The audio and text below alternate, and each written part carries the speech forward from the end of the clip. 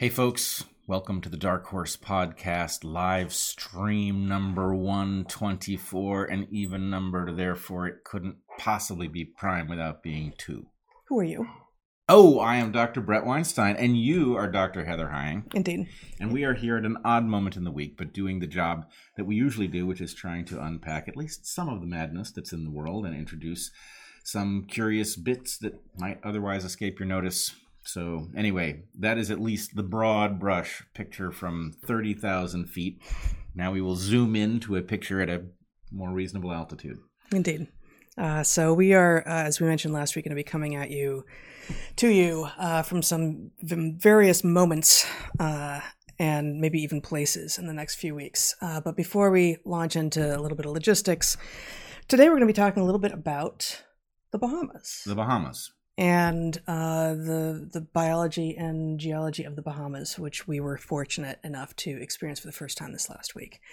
And also about... Fortunate enough to experience and unfortunate enough to have to leave. Indeed, yeah. We were almost hoping to fail those mandatory COVID tests on the way back into the country and be forced to stay, except that only one of our wonderful children was with us. So that would have put rather a damper on things. Yeah, I don't know if our marvelous host would have loved that either. They claimed to want it, but it's hard to imagine actually. We're going to talk about the mask mandates being lifted, actually on federal, I think, or maybe it was all transportation, but the federal mandate on masks in at least air travel in the U.S. was lifted while we were gone. So we flew down in masks, we flew back without masks, and talk a little bit about that. We're going to talk a little bit about a couple things happening over in the White House, including some disinformation czars that are newly appointed. Disinformation czar. It just makes you wonder whether they're for or against. Yeah. And then if we have time, just a couple of tidbits from some scientific findings that are out this week, or I think this week, or at least reported on this week, that, you could probably... I challenge any of you to make them political, but these are apolitical scientific findings that just can bring either joy or awe or inspiration or curiosity and not at all make you wonder what planet you can move to, because this one is no longer making sense. But somehow they will be polarizing. I don't yet know how. Depending on the creature's mode of sexual reproduction, it will be an offense to one camp or another, whether it's the binaryists or the continuists or, I don't know, somebody's going to be offended somehow. Sure. Well, yeah. That is the coin of the realm, I guess, at this point. Right. The coin. Well, I mean, mm-hmm. And even if it isn't the reproductive mode, it could be the color of the creature. It could be supremely white or not, or something. Or orange, God forbid. Right. If it's camouflaged, it could be appropriating a color inappropriately from something else. Yeah. Ecosystem appropriation. Exactly. Mm-hmm. Wow. Doing their work for them. That can't be good. Well, I think, frankly, whoever they are here, are bad enough at their work that we can just help them along a little bit. We can help them, and they will still be no good at it. I have previously ranted about biogeographical appropriation and how those of us not from the New World shouldn't be eating potatoes or tomatoes or quinoa or peppers or, oh boy, coffee, I guess. No. Does coffee come from here? Yeah. Chocolate. I have bad news for you, though. Yeah, so? The term "the New World," yeah, it now refers to Mars. Nope. Not going there. You're not doing that? I'm not going to Mars either. Yep. Too dry. Too dry. Too dry. It makes you see red. Too dry. Although I will say that I finally, after a lot of receiving this recommendation from a lot of people, and one wonderful audience member actually sent us, or me, I don't remember how it was addressed, the 3 books of C.S. Lewis's space trilogy. And the first one takes place on Mars, and I read it this last week, and it is fantastic. And in this fantastical, it is fantastic in both meanings of the term, and in this fantastical rendering that C.S. Lewis has of Mars, it is in fact neither dry nor inhospitable nor lifeless. Really? Quite a wonderful book. And I'm told that the 3rd book in the trilogy, which I'm not to yet, has many, many allegories for our time. So we will come back to you with that once I get there. I'm reading a lot of other things at the same time, so it may be a while. All right, logistics. Yes. Yes. Wow. Okay. Amazing things just happened in front of us, but no one needs to panic. Yeah. No, and we're not tripping. No. No.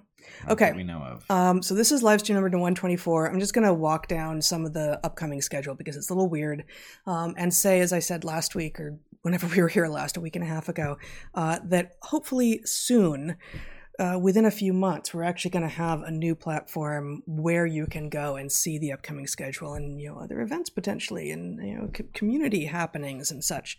But for now, it's just us reporting out here. And next Wednesday is going to be, we are not going to do a Q&A today after the live stream today. And in general, those that happen on non-Saturdays, we probably won't do Q&As just because of the vagaries of scheduling. So, well, we can't stop them from having Qs, but we will not be delivering the corresponding As. The and A part is on us. They might infer them. They might, yeah. And I'm sure some of the A's will be excellent and thought-provoking in and of themselves, prompting perhaps more Qs, which is the way it should go. Right, the Qs just keep on coming. Yeah. Okay, so next Wednesday, May 4th, we're going to do our live stream number 125 in the middle of the day, probably around noon Pacific, no Q&A. The following Saturday, May 7th.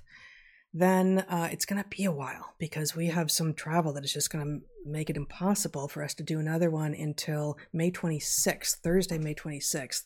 But in that intervening time, there will hopefully be one or two solo hosted guest episodes that are coming out from you, Brett, that should be really excellent. And there's one or two that are going to come out sooner than that as well, I'm thinking. Yes. Yeah. There is also, I will just say, a possibility of something live happening this weekend. No promises, but keep your eye out if you're interested in such a thing. But having nothing to do with me. You won't be here. No. I mean, you'll be live, but we're not gonna Zoom call you in. That would be a demotion from, being present right here in the room. All right. So then we're going to do a couple Thursday, May 26th, and then Saturday, May 28th, and then for a couple of weeks continuing on with our Saturdays. So just a weird schedule for which we apologize, but there are opportunities, some of which we will talk about as they have happened, that are getting in the way of normal scheduling. Yeah, it can't be avoided. Wait. I thought you were going to say something. No, I was just pointing out that it can't be avoided that, part of what we do here involves us being involved elsewhere in the world. And when it happens, we go and... Yeah. And frankly, I mean, it's such a relief to feel things opening up, even as there is a sense of dread for those of us who have no way to forget about it. And frankly, it would be better if no one could forget about the fact that we have now in most of the West, or at least certainly in Canada and still in the US, have, and I assume, I actually don't even know what's happening in Australia and New Zealand at this point, effectively have a two-tiered society now, where those who can prove their cleanliness and exaltedness and closer to godness of having been vaccinated against COVID get all of the things that were previously understood to be just perks of being a human being, largely, and those of us who are, closer to, I don't even know what, the base existence of man, and filthy and presumably uneducated and rather dim, don't get as many of those things anymore. Many of those perks, and even worse, you and I haven't talked about this, but it reemerged in my sphere, at least today, that this question of effectively subordinating our sovereignty to the World Health Organization is actually rapidly on the march. And so in the future, such questions might not even be decided domestically. They might be decided by some other authority, which is, if you think about it, quite terrifying. Indeed it is. Especially when it's the WHO. Especially when it's an organization with such an appalling track record on exactly this question just now. So, right. If we can potentially be willing to hand over sovereignty to an organization that has just failed on exactly this topic, then what aren't we willing to hand over our sovereignty for? How badly would they have to perform in order for us not to be willing to hand over our sovereignty to them? That's the question, because it really, they... Unfortunately, that sounded to me like a challenge. Yes. Well, yes. Fortunately, it may turn out that way. But... Indeed. Okay, so we do encourage you, just logistics again, we encourage you to read our book, Hunter-Gatherer's Guide to the 21st Century, and to join our Patreons, where we have monthly conversations available to patrons of various stripes and colors and creeds. Striped patrons. Yes, I think so. Mm-hmm. Yeah, there was, didn't that zebra show up for you one time? Didn't talk much. That was two guys in a zebra suit, but... You didn't tell me how that resolved. That was what it turned out to be. Resolved with them taking off the zebra suit and participating in the conversation. But anyway. It's not as interesting as it could have been. But, I mean, I guess how a zebra gets access to currency, I don't know. Exactly. Pay for access to the... Okay. I guess they use Stripe. Ooh. Yep. Wasn't great, but, no, but I was admission was free. Sitting right there. Somebody was going to have to. So that joke was not going to make itself. That's for sure. They rarely do. They rarely do. Okay, we are live right now on YouTube and Odyssey. Chat is happening on Odyssey. We will of course be on Spotify, Apple podcasts, all the usual places. Soon thereafter, we have some merchandise at store.darkhorsepodcast.org. We have my Natural Selections Substack, which this week I wrote about some of the biology and geology of the Bahamas, and we'll be talking about that some here today. And we have, as has become our want. Mm-hmm. What is a want? What? And it's not a. It's. I think it's an O. WONT. See, now you're getting me into the spelling where I have. But okay, forget about the spelling. Wait, what is it? It's a predilection. A predilection. I think. Yes. I mean, I guess. I wonder about the etymology. Sure it's a predilection, but I'm going to look both words up later. No, I think you're right. I just, I guess I was wondering about the history of the word want with an O. As is our want. As is our want. You don't think it has an O? As is our... No, I don't think so. Have you... so can Zach... Can the audience hear you? Not very well. Yeah, okay. So now we're just talking at our producer in the other room. That's not very good. Very we're good hearing production voices. values. And our only defense is that they are actually coming from people. Indeed. As is our want. So Zach, after we read our ads, you can come back to us with our with the answer on this. Shall we pay the rent? You're right, actually. We must pay the rent. Apparently, it is want with an O. Want with an O. But we don't know the etymology. So, awesome. And find out if it's related to wanton. That also has an O, doesn't it? No, but it's WANTON. It's an O in the wrong place. It doesn't have an O, but it's a whole... It's like Brett Weinstein with two T's, except the second T is in the second word. Yeah. It's rather like that. Yeah. Okay. So we have 3 sponsors this week. We are very grateful for our sponsors. As those who are regular viewers or listeners know, we introduce our sponsors with a sound, and it's the opposite of introduce. Extraduce? Evict. No, we do not evict our sponsors. We close out talking, doing our ads with another sound. And for those watching, there's always a green border around when we are reading our sponsored content. And we do not do ads for any products that we do not actually vouch for. So we reject more sponsors than we accept.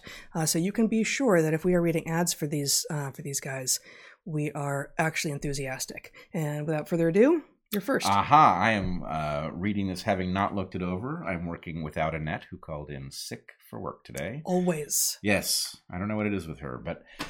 Okay, our first sponsor this week is Ned, a CBD company that stands out in a highly saturated CBD market. You can buy CBD products in nearly every coffee shop or grocery store, but Ned's blends stand out. This month, they're promoting their Dream Set.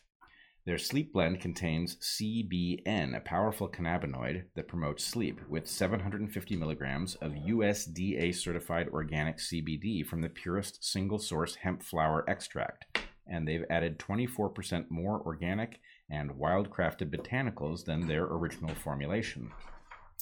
Ned has also created Mellow Magnesium, a powerful daily magnesium supplement with amino acids and trace minerals that propel memory, mood, brain function, stress response, nerve, muscle health, and sleep. These 2 products, Sleep Blend and Mellow Magnesium with an umlaut, are products specifically developed to optimize your body for sleep and relaxation. You're doing great. You're amazed that I came up with the word umlaut while reading that. I know that you are. A bit, yeah, I am. As I think you should be. All of Ned's full-spectrum hemp oil extracted from USDA-certified organic hemp plants grown by an independent farmer named Jonathan in Paonia, Colorado. And on their site, Ned shares third-party lab reports and information about their farmers and extraction process. Ned's products are science-backed, nature-based solutions that offer an alternative to prescription and over-the-counter drugs. They are chock full of premium CBD and full spectrum a full spectrum of active cannabinoids, terpenes, flavonoids, trichomes, and offer functional support for stress, inflammation, balance, and sleep. We encourage you to try Ned's Dream Set. Dark Horse listeners get 15% off with the code DARKHORSE. Go to helloned.com/darkhorse or enter DARKHORSE at checkout. That's helloned, HELLONED.com/darkhorse to get 15% off. Thank you, Ned, for sponsoring the show and offering our listeners a natural remedy for some of life's most common health issues. Our second sponsor this week is 8 Sleep, a relatively new sponsor for us, and we are excited to know about them and proud to have their support. Good sleep is a game changer. As we discussed in the sleep chapter of Hunter Gatherer's Guide, intelligent life that found its way to Earth might be surprised by a lot of what it found on our planet, but not by the fact of sleep or dreams. Sleep is necessary. Without good sleep, we are destined to be unhealthy and unproductive. Yet more than 30% of Americans struggle with sleep, and frankly, that number sounds low to me. And temperature is one of the main reasons. It's well known that individuals and couples who sleep together often have different optimal sleep temperatures. 8 Sleep allows fine-tuned temperature regulation for both people. Having a cool room and a warm bed is a luxury that 8 Sleep makes easy to obtain. The Pod Pro cover by 8 Sleep is the most advanced solution on the market for thermal regulation. You can add the cover to any mattress, so you don't need to get a whole new mattress, and start sleeping as cool as 55 degrees Fahrenheit or as hot as 110. Both of which sound extreme and undesirable, but you can go there if you want to. The temperature of the cover will adjust each side of the bed based on your sleep stages, biometrics, and bedroom temperature, reacting dynamically to create the optimal sleeping environment. 8 Sleep users fall asleep up to 32% faster, reduce sleep interruptions by 40%, and get more restful sleep overall. And with 30% more deep sleep on average, that restorative sleep will likely help with physical recovery, hormone regulation, and mental clarity. Finally, the alarm feature, which can wake you with temperature change and/or slight chest-level vibrations, is so much gentler than any standard alarm. We were both a little skeptical and are now totally sold. We are surprised at how much we appreciate this bed. Go to 8sleep.com/darkhorse to check out the Pod Pro cover and save $150 at checkout. 8 Sleep ships to the US, Canada, and the UK. I'm going to argue that they should stop calling it an alarm feature. That alarm is the bad thing we're trying to avoid. Waking up by being alarmed is bad. It should be A wake-up feature. the rouse feature. I'm not actually sure that they call it the alarm feature. They may. Well, we should stop calling it the alarm feature because... The wake-up feature. Yeah, the wake-up feature. Yeah. And our final sponsor this week is Moink, M-O-I-N-K.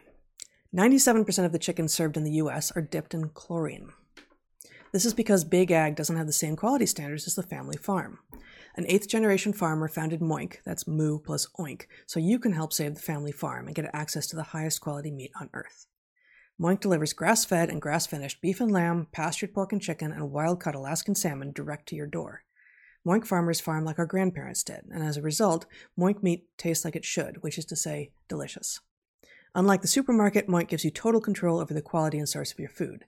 You choose the meat delivered in every box, like ribeyes, to chicken breast, to pork chops, to salmon fillets, and much more, and you can cancel any time. I love everything about Moink. The fact that the meat is grass-fed and finished on small farms, the lovely publications that come along with it, and, of course, the meat itself. Shark Tank host Kevin O'Leary called Moink's bacon the best bacon he's ever tasted. I agree. It's amazing. Keep American farming going by signing up at moinkbox.com/darkhorse right now, and listeners of this show receive free filet mignon for a year. That's 1 year of the best filet mignon you'll ever taste, but for a limited time.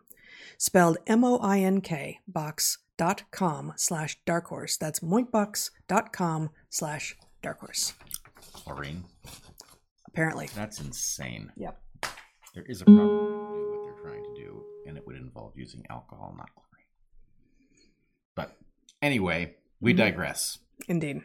Well, and actually, I mean, that's not too far afield from talking about, it's going to sound very far afield from talking about the Bahamas, but not necessarily with regard to the amazing beauty and function in the world, and how it is that we have responded to fast growth and high population density with choices that are unnecessarily damaging.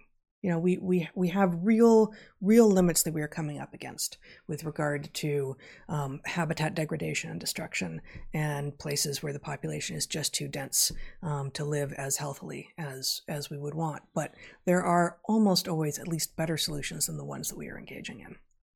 And you were bringing one of these up by suggesting that for the vast majority of chickens that are not raised with, call it, integrity and more traditional methods, at least an alcohol dip rather than a chlorine dip might do the trick. I don't know, and I don't know what else that would do to change the meat texture, flavor, lastingness, any of it. But it's at least.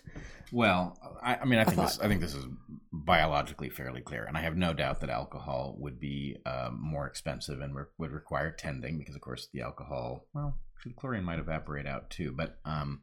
But this strikes me as a mirror for one of the most horrifying stories of industrial development that I've ever encountered, which my grandfather introduced me to. I don't know, I was probably still in high school.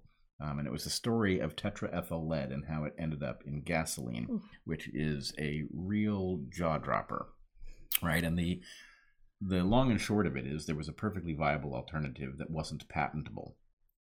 And so they patented tetraethyl lead. And its function in gasoline was? To prevent knocking and pinging. Mm-hmm. And knocking and pinging are basically explosions that are out of place and so end up over time distorting the engine. They basically release energy at an inappropriate moment in the compression stroke, and that is destructive of the engine, so none of us should want knocking and pinging. It is an actual indicator of something that is potentially doing damage to the vehicle, and is therefore environmentally bad because it means that the engine and maybe the whole vehicle will have to be replaced sooner. So it is an honest-to-goodness problem, but tetraethyl lead is an appalling solution to it, because the toxin in tetraethyl lead is lead. It's an element. It doesn't go anywhere in this combustion process, and so effectively into the air where we breathe it in and become dimmer as a result. Right, and in places like Los Angeles, where cars were everywhere and the mountains are shaped just so, it's not like it blows away, so it accumulates in the atmosphere. And there's a credible line of thought that suggests that this has a lot to do with the crime waves that we may have seen at various periods of history. And the fact that no one of any intelligence was produced in Los Angeles in the 1970s. Something like that. We barely avoided that one, but yeah, it's an appalling story, and it involves all kinds of things, like the delusions of the people who were advancing this terrible solution, who went to demonstrate that it was safe, and there are terrible stories of people dying on the factory floor from mere contact with the stuff. Oof. Yeah, it's an awful story. But anyway, the point is, you have various kinds of solutions, and then you have a series of perverse incentives. If alcohol is more expensive than bleach, do we expect them to use it? Well, not unless you force it. And from a health perspective, if the harm that comes to you from eating chickens that have been, dipped in bleach is delayed, then how the hell are you ever going to know that the tumor you had or the decrease in your IQ or whatever might befall you from that? Bleach is your stand-in for chlorine here. That's you're saying bleach. Yeah. So in any case, the point is the system is built so that you'll never catch up to the people who made this terrible decision on your behalf. In fact, I only learned today that anybody had made a decision like this on my behalf. And anyway, we need to get better at this. Mm-hmm. Yes, we do. The Bahamas, we were talking about that.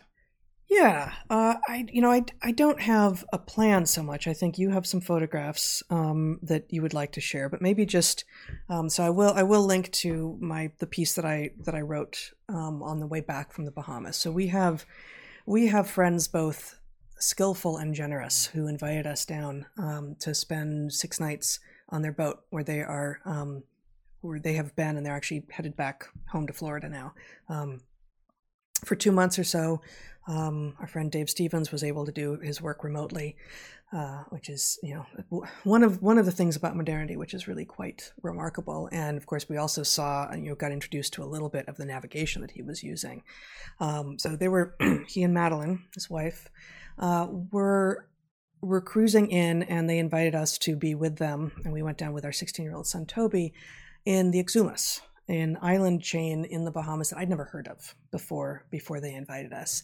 And it's right on the edge of a vast, like hundreds of square miles, and I actually couldn't totally figure out how big. I think it may be well over 1,000 square miles of incredibly shallow water, like never goes below 30 feet deep and is often less than 10 feet deep. And of course, that's going to change somewhat with the tides, but that means that no boats with a deep draft can explore these waters at all. And so you have some very, very nice boats, of course, but all with shallow drafts. There's no cargo boats, there's no shipping lanes, and for the most part, you don't have speedboats and other things that you may have come to associate with, really gorgeous Caribbean water, seascapes and landscapes. And so this was in many ways a revelation, being down in this place. The first night that we were out, we spent on anchor off of Shroud Key. And the Shroud Key has no marina, no buoys even, I think. So you have to be skillful enough to get there, to know the weather enough and know the tides enough, and the soundings, I guess, is the word for the depths, and to put your anchor down safely. And from there you can dive in right off the boat and snorkel or take a skiff in through these creeks. They're not really creeks. They're informally called creeks, but they're Right. basically cracks in these limestone outcroppings in which the salt water flows through. Exactly. And Shroud Key in particular is just lined with mangroves. And when I heard Madeline talking about the mangroves in advance, I imagined the mangroves I have known. And mangrove is not a lineage. Like, mangrove is a strategy that has evolved actually apparently more than 30 times. A strategy for, I'm a plant, I find myself in this really marginal place where most of the water that I have access to is salt water. And even if I can pull water in somehow from the rain that falls from the sky, my roots are still soaked in salt water. What am I going to do? And so there are a lot of different evolutions of the mangrove strategy. And I have been in a lot of them, as have you. We've been in mangrove in Madagascar, in Panama. I've been in mangrove in Mexico, in Costa Rica. I feel like other places, in Honduras. A lot of places, they're always kind of tall. And these mangroves are incredibly short and dense. And presumably this is because of the winds that are coming, that occasionally come off the Atlantic in the form of hurricanes and lesser winds as well. But you can take a small skiff through these creeks, which are actually tidal flow, and see green sea turtles and sharks, both nurse sharks, and I think we saw another species, but we saw it briefly enough, I'm not totally sure. Rays. Fair number of fish, although the inside the channels there, you don't really have coral, so it's not the abundance of reef fish that we saw elsewhere on the coral reefs. And it's just an abundance of diversity that is extraordinary. And also, when you go someplace else and are on coral reefs, you find the number of strategies, the number of, again, lineages of just fish we're talking about for the moment, that have learned how to make a living off a reef, and who do things like specialize on cleaning the insides of other fish's gills or mouths. And there are some scientists still who are saying, not so sure it's exactly the kind of symbiosis that we're thinking. Sometimes those bigger fish do in fact eat the smaller fish. But and there are also some dedicated cleaner shrimp. So there's that. There are these Beau Gregories, which are these, as juveniles, they're bright blue and yellow, who hang out in abandoned conch shells, live in abandoned conch shells. There are a number of fish who are sequential hermaphrodites. We were observing parrotfish, for instance, which are protogynous hermaphrodites, which means proto first, gyn, female. So they start out as females, and then some of them, if the male dies, the dominant female will turn into a male. And in every way, both her sex, she will move from producing eggs to producing sperm. Everything about her will change into a him, both anatomically and physiologically, and also behaviorally, the sex role, the gender, if you will. And there are other lineages that are hermaphroditic as well. And then the thing I learned about parrotfish on this trip, not from watching, but from watching, observing, us talking, and then looking in, I didn't bring it here, this fabulous field guide that I brought along with me, which is reef fish behavior for Florida, Bahamas, and the Caribbean, I think is what it's called. They claim, and I actually did seek out a paper suggesting that this is a claim that is legitimate, that much of the sand on Caribbean reefs and beaches came out the back end of a parrotfish. Yep. That parrotfish have these modified teeth that they've turned into beaks. They're very hard, and they rasp algae off of dead coral. And depending on the species and the mood of the parrotfish, sometimes they just bang their heads in the dead coral. And some of them are neater than others, but none of them are particularly neat. And they end up just taking in a huge amount of coral skeleton. And apparently something like 75% of the gut content of parrotfish is inorganic material. And they've got specialized anatomical and physiological structures that grind the stuff down. And basically, if you follow a parrotfish, they're releasing a constant plume of this coral that has now been ground into tiny bits, which is what we call sand. Yeah, and my experience up until this trip was that on anything that you would call a coral reef, the sound of parrotfish chomping is almost constant. And yeah, Snap, crackle, pop. It's constant snapping. Mm-hmm. And it was actually kind of rare on this trip, and I'm not sure what to make of it because, of course, we'd never been to this place before, so I don't know if the amount of it has dropped or this particular location, which has obviously a huge amount of sand associated with it, is just low in relative density of parrotfish. We did see a few, but not many. So anyway, it sort of left me wondering. I mean, clearly, given the volume of sand that we're talking about hundreds of thousands, probably millions of years of accumulated parrotfish droppings are the fine sand on these beautiful Caribbean beaches. Yes. Which is a really cool fact. It's amazing. Yeah. But it was interesting. I must say that one thing that I got out of this little adventure that I had not gotten from any previous one. In general, you and I have sought out, the great snorkeling wherever we go, right? And the great snorkeling not in the Amazon so much, right? But there tends to be, a big reef, and it's sort of the classic, you drop off the boat or whatever it is, and there you are, and there's this giant accumulation of coral heads and a huge number of fish and all of that.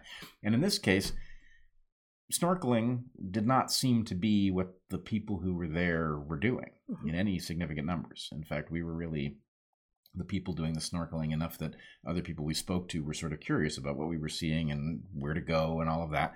And so what it did was it revealed what I think is the much more normal distribution of these reefs, which is a coral head here, a coral head there, large expanse of sand between them. And the seagrass, yeah. So in any case, it gave, the biologist in me was very excited to get good at figuring out where to go look for the reef fish rather than just be dropped in the place where they're everywhere and, Yeah, it was less like a nature documentary. It was less like it had already been curated or Disneyfied or whatever. And that's not to say that some of the other experiences we have had haven't been extraordinary. Oh, they've been great. But having to work for it a bit. Right. And having to swim for it and sometimes swim a fair ways. There's also a lot of reward and just okay, at some point I'm going to turn around because I've gone a while and there's just nothing but sand and seagrass and oh whoa wait, there's a slope now and here we go, here we happened upon another thriving area of diversity after a long expanse of seagrass. Yeah, it's actually its own kind of training program for your mind. How well do you understand what these creatures are doing enough that you can look at a landscape and say, I bet if I go over there, I'll see it. And then sometimes you're right and sometimes you're wrong and your model gets better. But it's a little bit like when we take people into, an intact tropical rainforest and, everybody's experience is the same when they walk into such a thing, which is, where are the critters? Right. I see it. Where's all the fighting and the sex and the exuberance? Yeah, what I see is a wall of green I can make no sense of. Yeah. And the point is, you do learn to make sense of it, but you learn to make sense of it in some ways that you don't expect. How do you find monkeys? with your ears. You almost always hear them before you see them, Mhm. right? And that's How do you find peccaries? With your nose. with You your smell nose. them before you see them or hear them. Right, and then you think carefully about whether you want to confront them. And where to stand. Right, exactly. Not so but- much on reefs. I've rarely run into peccaries on reefs. Yes, for some reason we did not It get didn't anywhere occur to me. near it, but for some reason somebody has pigs that tourists go to swim with in the Bahamas and the Exumas. I don't get Yeah, it. that was we actually passed it on one of our Yeah. forays actually to get our final COVID test to be allowed to come back into the U.S. And I don't get it. I don't get it either. Hey. And it's domestic pigs. Who knows? Whatever it is, it's Yep. not kosher. That's my feeling. But anyway, so I was enjoying the learning how coral reef actually works rather than being dropped into the overwhelming experience and getting a very wrong idea, I think, Mhm. for what the majority of these, fish and other creatures Yeah. are. Now, do you want to Okay. show a few? Yeah, why don't photographs we as long show a as we're few talking things? about And, this? I now realize after all the things you said, I picked many of the wrong images and No, it's videos. great. Hey, Zach, you want to put up the So just one to be able to do it. I haven't previewed videos if I work with it. all right, well, let's try. How about the image of the tropic bird? So this Mm, is a tropic bird, and so as we arrived at Shroud Key. Shroud Key, our Mhm. first mooring, there were a group of these tropic birds engaged. And Brett is not misspeaking. This is also a tropical bird. We were actually just outside of the tropics. We were at Yep. about 24.5 degrees north, and the tropic line is at 23.5. But we were in, this is a subtropical bird, but it's called a tropic This bird. individual is hanging out just barely in the subtropics. Yes. But anyway, it's a tropic bird. These are squid specialists. This is one of 3 species of tropic bird. Wait, what? They're squid specialists. I didn't know that. Yeah, isn't that amazing? I hope I'm speaking correctly about this species. But in any case, the cool thing about this demonstrated That's something. crazy. Yeah, it's wild. So, Heather, you and I and our family ran into tropic birds the first time on Isla de la Isla Plata. de la Plata in Ecuador, Mhm. where some guides offered us a choice that we could not make heads or tails of, where there were some Nazca boobies on one part of this island, and there were what they called tropical birds. Tropical birds. And they asked Do you want us to if see we, the if we tropical wanted birds? to see the Nazca boobies or the tropical birds. Nazca boobies being also tropical birds. Right. For those Every of you bird that is there is a tropical salivating bird. at So we home. couldn't figure out Yes. what they were talking about, but they seemed like the more exotic, interesting thing would be the tropical birds. So we followed them to see the tropical birds, and it turned out it was tropic birds, which we had never seen before. Mhm. Now, I believe I have only seen tropic birds twice. Once on that excursion, and then here as we pulled in to Shroud Key, there were a number of them vocally interacting and chasing each other, and it Yep. was very dramatic. Mhm. And I immediately, I have learned painfully as a photographer that if you arrive someplace and suddenly you see some creature and you think, wow, while I'm here, I'm going to get pictures of those, you may not see them again. Right. And so anyway, I took the camera out and I started trying to capture it so that at least I wouldn't, walk away without anything. Yeah. And anyway, it's a beautiful bird. I beautiful. believe this is a female. The males have an even longer train, Yes. which raises really interesting questions about what the sexual selection regime is, that both the males and females are ornamented with this long train, but the males are longer. Yep. So anyway, there it is. Next Let's photograph. see. Next photograph. Yeah. I mean, you could also just have him pop up since you gave our amazing Yes. producer. There we So go. these photographs, I haven't been through them. I haven't corrected them. This one obviously could use a little correction, but these are some turns that Your were... photographs are beautiful. Sorry they for have those of you potential. just listening. Yeah, you're just listening. But anyway, here we have a pair of turns on a piling. One of them descending and landing next to the other. Actually, I got the whole sequence of the landing, and it was pretty comical. But yeah, it wasn't the most graceful landing I've seen. They're kind of comical birds. Yeah, they're pretty nice though. It's like a fancy gull. Yeah, Um, totally. All right, now Zach, can you show? And I think one I of think the. the terns are sister to the gulls. I'm pretty sure they're very close relatives. I agree. Oh, okay. We're watching Oh a no, video. not this one. Stop that. Apparently That's not one's this one. last. Just oh, that no, one's except last. that one has to be last. So I will say, well, so here we go. This is a small center. It's a mini center.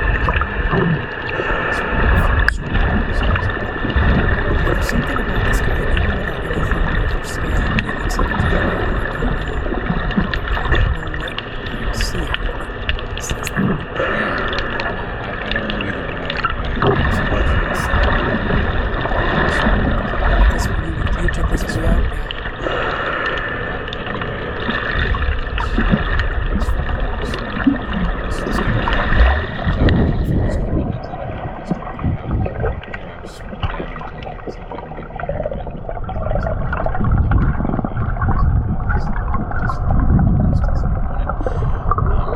So anyway, oh, and you can see a nurse shark coming the other way. So this must have been, so this was a compass key where the owners, the Bahamian owners, patriarch, who owns the island and runs it with his, as we understand, his sons and maybe one or grandsons. Part of how they make a living for themselves is they have a marina where boats can dock, and also they feed some of their sharks and they consider to be the pets to some degree. I did a little bit But they're pretty cats.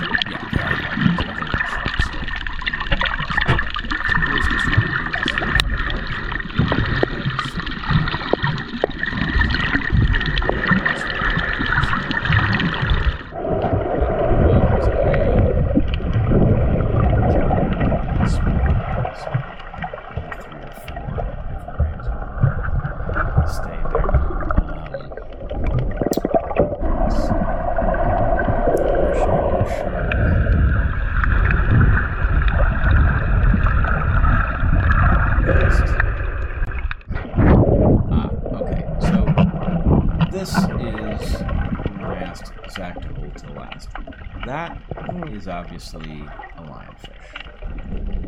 And lionfish is obviously an incredibly beautiful, interesting creature. It does not belong. It's an invasive. And I put it there to remind you. You didn't put it there. No, I didn't put it there. You put the video here. Yeah, so I did learn, actually, there was a biologist in residence there. I talked to her about the lionfish, and she told me, she told me that actually the lionfish, they're famously invasive all over the Caribbean. They are in the Caribbean as the result of effectively an academic error. They are...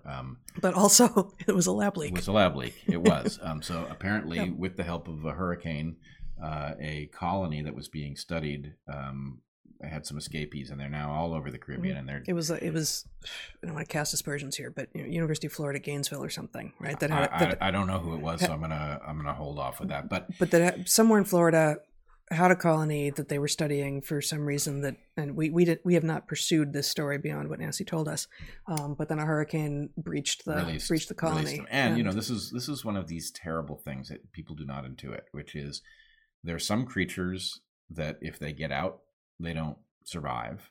There are other creatures that'll survive, but they don't invade. And then there's this third kind of creature that is so well adapted to the habitat that they find themselves in that they actually outcompete the local fauna. Mm-hmm. And it's not always fauna, but there's no good way of dealing with it. And the number of stories where something has gotten out where it shouldn't and has effectively naturalized, and then somebody has introduced some other thing to try to get rid of it, mongooses in Hawaii and Jamaica, things like this, and it just never works, right? For biological reasons, they predator and prey cycle or whatever. But anyway, the point is this: every time we now travel to one of these amazing places, it is both glorious and an absolute tragedy, right? And this trip had this sort of bittersweet aspect to it. Not only the lionfish, of which we only saw one, which is pretty good, but there was also this thing which we have now seen in so many places, especially in the Caribbean, which is every one of these absolutely spectacular beaches, at least on the ocean side, every single one of them is just filled with things that have washed up out of the ocean, right? And we're talking about, plastic carboys, flip-flops. I saw medical waste. And at some level, I think, it's interesting. The people who go to these places, including us, have the reaction of like, oh my goodness, I tell you what, I'll bring a trash bag. We'll at least do something, right? And it's pointless, right? The amount of material washing out of the ocean is so great that there's just no making a dent. But, everybody has this reaction of like, oh my God, I can't believe. At least let me do something. Right. I'm looking at one of the most beautiful vistas I've ever seen, and it's compromised. If in order to take a picture that I want to look at again, I'm going to have to place myself very carefully. There's a tire there, whatever it may be. And so this is just a classic externality, right? This is an externality of the way we live. We have chosen materials that are cheap. We have chosen to dispose of them in ways that result in them not being captured and dealt with appropriately. Some of these materials are not permanent. They will break apart. The plastics are all breaking apart in the sun, but unfortunately we now know what they break apart into is microscopic dust, which gets into all of our lungs and into all of the animals, and things are differentially tolerant of it. But it's a tragedy. We are effectively wrecking the planet, and because we'd never been to the Bahamas before, we are in no position to compare it to how it was. And this is one of the questions we were asking each other, right? What did this place look like 100 years ago? Right. And we don't know. We don't know. And I don't know if that has been recorded. Presumably it has somewhat, but the problem is that where we are in a position to compare, even over relatively short time spans, there is often a horror story hidden, right? And so, let's take the trash example. Most of the places that we go are now compromised in this way, but you and I know a few places where this isn't true, right? In the Amazon at Tipitini, for example, it is very rare that you encounter anything. I believe the most prominent example of trash that had come in from the outside world is a piece of dimensional lumber that had lodged in the river, right? That's pretty mild at that point. Yeah, you don't upstream. The source of the rivers in the Andes is not generating trash that's making it down to it's getting stuck somewhere the Rio else. Tipitini or the Rio Shirapuna or the Napo. So, on the one hand, from the point of view of visual indicators, it seems more like it's untouched. On the other hand, over the period of time you and I have been going there, which is, at this point, 9 years. 9 years, not quite a decade, we have seen certain kinds of animal life disappear, and inexplicably in some cases. It used to be that you could go out at night and you could reliably find caiman in the Tipitini River, right? There's a trick. You use a headlamp. It's mounted on your head. The animals look at you because you're emitting light, and you can see the shine from their eyes. And it was it was relatively easy to find caiman. You could probably find 20 in an hour of boating. Didn't see one last time. That's pretty amazing. Didn't see any. I didn't see any. I was looking for them. And I was looking for them, in part I was looking for them as a photographer, looking for, I'd learned from the photographs I'd taken the last time, and I wanted a redo, right? I wanted a rematch, and just didn't see them, right? Yeah. That's amazing to see a spectacular, it's not like we saw half as many and we were wondering. And that's not a species that we would think of as being particularly fragile. Right. Why should it be? Yeah. Right? It's a crocodilian. It's a small crocodilian. It's a small crocodilian. It's pretty robust. It's not going to be highly sensitive to slight changes in temperature of the river. Probably what it means is that the things that it eats in the river, which are very likely to be fish, have crashed, right? And that we don't see that because the river is muddy. We can't see the fish, but we can see the caiman. Yeah, the Rio Tipitini, which is a tributary of the Amazon, is what's called a whitewater river. in the Amazon basin, of which there are whitewater rivers and blackwater rivers. So whitewater doesn't mean the same thing as having a lot of rapids. Whitewater refers to the amount of silt which is coming basically off of glacial melt, and so the water is not clear. It is the opposite of the water in the Bahamas, in fact. And then blackwater rivers are very dark from the tannins released by leaf fall from plants. And in fact, just neither here nor there, but where the Rio Negro and the Rio Amazon come together, and then we name rivers. I don't actually know that there's an established way that they get named. I assume it's like whatever seems bigger or more important. But anyway, once they come together, the Negro just gets assimilated into the Amazon. But they literally run side by side for a while, and I was lucky enough to be there in 2003, I guess. And the Rio Negro is, as you would expect from the name of Blackwater River. The Amazon is a whitewater river, and they literally, for like a couple of miles in Manaus, the city in Brazil where this happens, where the confluence of the Negro and the Amazon happen, they just run side by side. There's nothing separating them but water chemistry and temperature. And then at some point you realize, oh, it's now just all one color, but it's extraordinary. Aqueous apartheid. I guess. Yes. To put an absolutely obnoxious spin on it.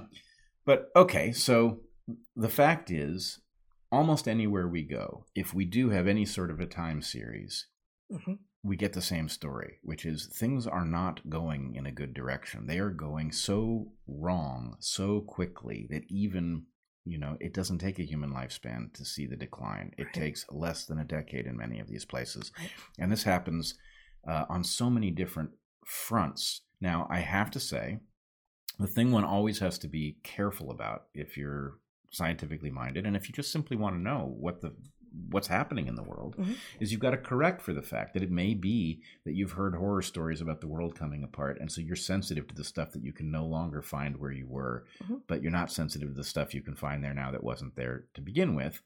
Right. And so the idea is, there's ebb and flow. And maybe what you're really seeing is dynamism, and you're just sensitive to the stuff that seems like it's gone, like loss aversion is causing you to misassess. Yep. And there are some stories, when we were kids, bald eagle, that was like a mythical creature. Right. Right. Now, we didn't live in a place in Southern California. Bald eagles would not have been common. I don't think they would have been present at all. However, they wouldn't have been common up north either. And now we see them all the time. They're really common. Yeah. I mean, we know where a few areas are just right here within a couple miles of our home in Portland. Yeah. If you're sensitive to them so that, you're assessing every bird that flies over, if you can figure out what it is and you're looking for them, you'll see bald eagles. It's relatively common. And that is a direct result of our intervention, right, on their behalf. And there are many stories like that. Northern elephant seals were nearly extinct. They're now. What did we do for them? Well, we protected their rookery, and it must be a hunting story involved there. It might actually just really be the beach, the rookery. The beach. Yeah. Otters. Otters actually. Otters are sea otters. You're talking about. I'm talking about sea otters. Yeah. Sea otters were hunted. I think the population was below 80. Yeah. In the I think world you're right. left Pacific sea otter, and it rebounded beautifully, and now it's on the decline again. Is it? Yeah. Oh, very much so. It's gotten much harder to see.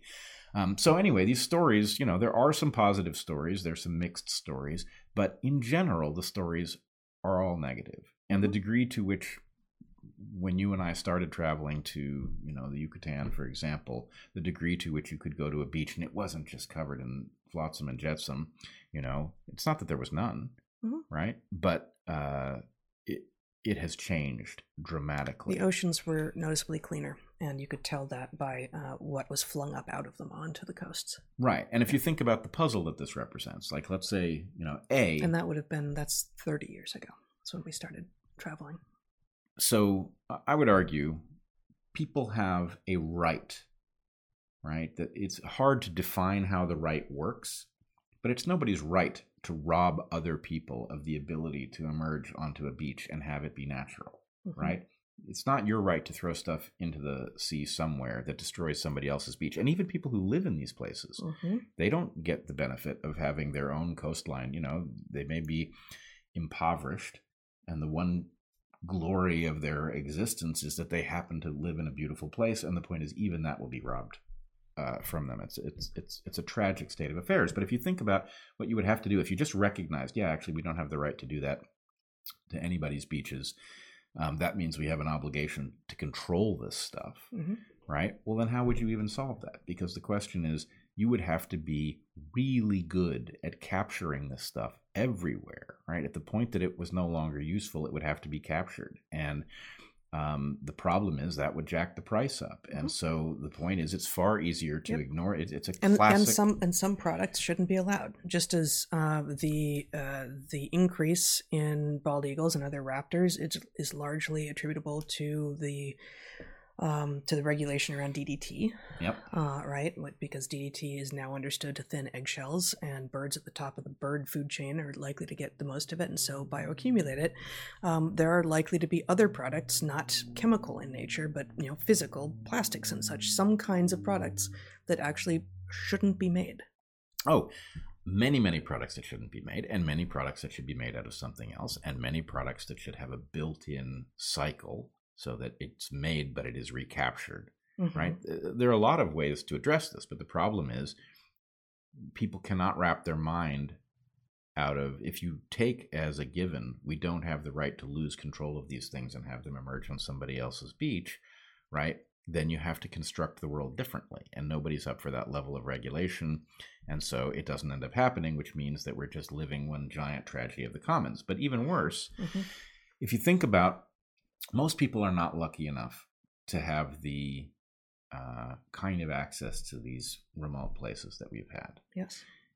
When people get access, very often they get access in the context of, well, I'd like to go to Mexico, and here's a resort, right? And the point is, the resort will, of course, for its own selfish reasons, hire local people for presumably too little money to keep the beaches clean of this stuff, which will falsely give the impression that this is a beautiful tropical beach and not that it is an exceptional beach that's the result of high vigilance, etc.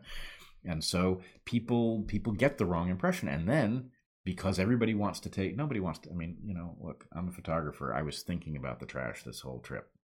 And I was thinking I should be documenting this. And there was a part of me that just couldn't bring myself to do it. Right? I couldn't make myself do it. I didn't want to accept that it was that real. And so I don't have those pictures, right? Even though I felt obligated to take them, I didn't live up to my obligation. There's something very important here, and this is a theme that we should come back to, but something that I think you too, but I certainly used to always spend time in my teaching on around the concept of ecotourism, where ecotourism appeals to people who think that they care about nature and the environment and are making green decisions.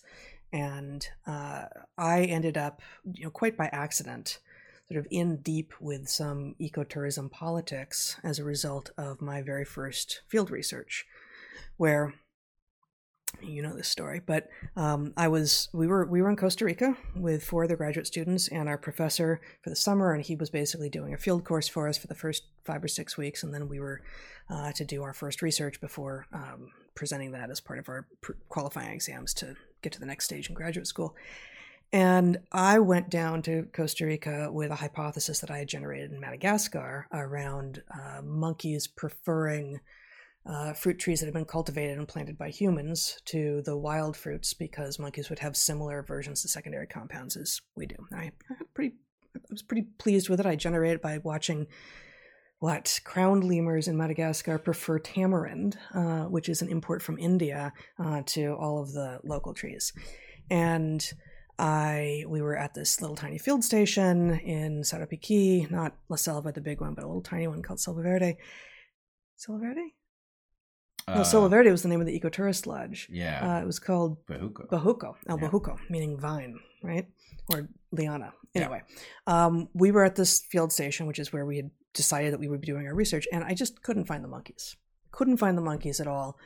They weren't there, and I'd go out, every morning, with Dawn, and at dawn. Dawn wasn't with us at the time. At dawn. Also called in sick for work. Also called in sick for work. Couldn't take the humidity. And was out there for many hours every day, slogging through the mud. And never found the monkeys. They were just MIA. But what I did happen upon were some poison dart frogs, which was my introduction to them. I had no previous experience with them, so I was called dart poison frogs. And it included a species that wasn't supposed to be there. That I didn't know that at first, but I started talking to you and the other graduate students and our professor, and it became clear, like, there's this one species I'm seeing, what was then called Dendrobates auratus. It's still auratus, which is a big black and green job, which was much larger than the native Pumilio, a little blue jeans frog with bright blue legs and a red back and sort of and some dark arms. Auratus, as it turns out, had been introduced by this local ecotourist lodge. Why? Why would a place that is trying to attract tourists, mostly gringos from the US, to come and supposedly enjoy intact, undisturbed, lowland tropical rainforest, also known as jungle, in Costa Rica, why would they introduce a species of frog? And they didn't introduce it from very far away. They introduced it from, I think, the Caribbean coast of Nicaragua, if memory serves. But it was bigger. It was brighter, a little easier to see than the native congener, than the native close relative.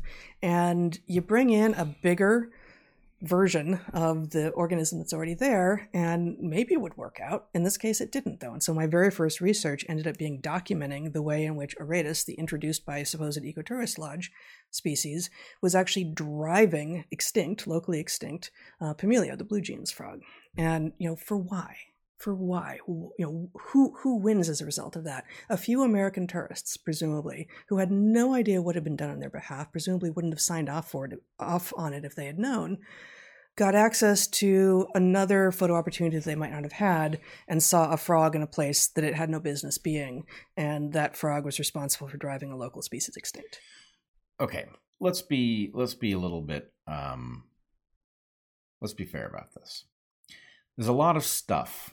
So I agree with you. It's a tragedy that Auratus was introduced in Sarapiquí. For one thing, we know exactly what it is that it drives out. Right? It's a direct competitor for Pumilio, and that makes it an obvious tragedy. If we take the situation on San Juan Island, on San Juan Island has a couple of hazards to navigation that have lighthouses on them. Back before these were inhabited islands, the lighthouse keeper needed to tend to the lighthouse in order that ships didn't get wrecked. In order to feed the lighthouse keeper, rabbits were released. This is a brilliant strategy if you think about it. You release rabbits and you hunt them as needed. And the rabbits got out of control. They stay fresh that way. They do stay fresh that way. Rabbits got out of control, predictably enough.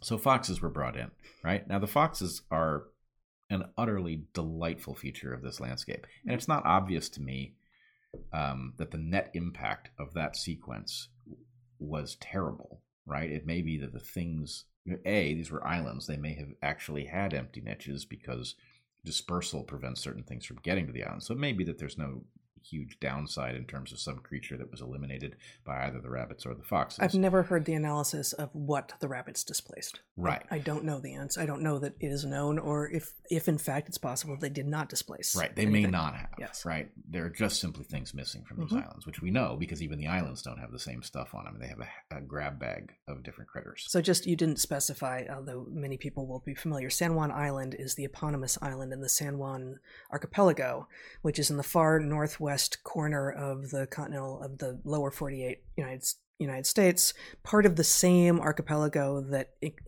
continues into Canada, which are called the Gulf Islands, and which also includes the massive island that is Vancouver Island. Right.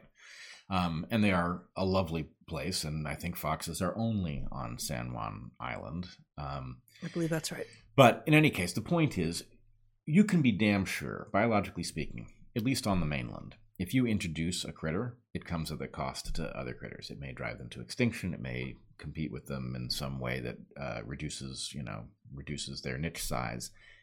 It's not always a tragedy, but you're rolling the dice every time you do that.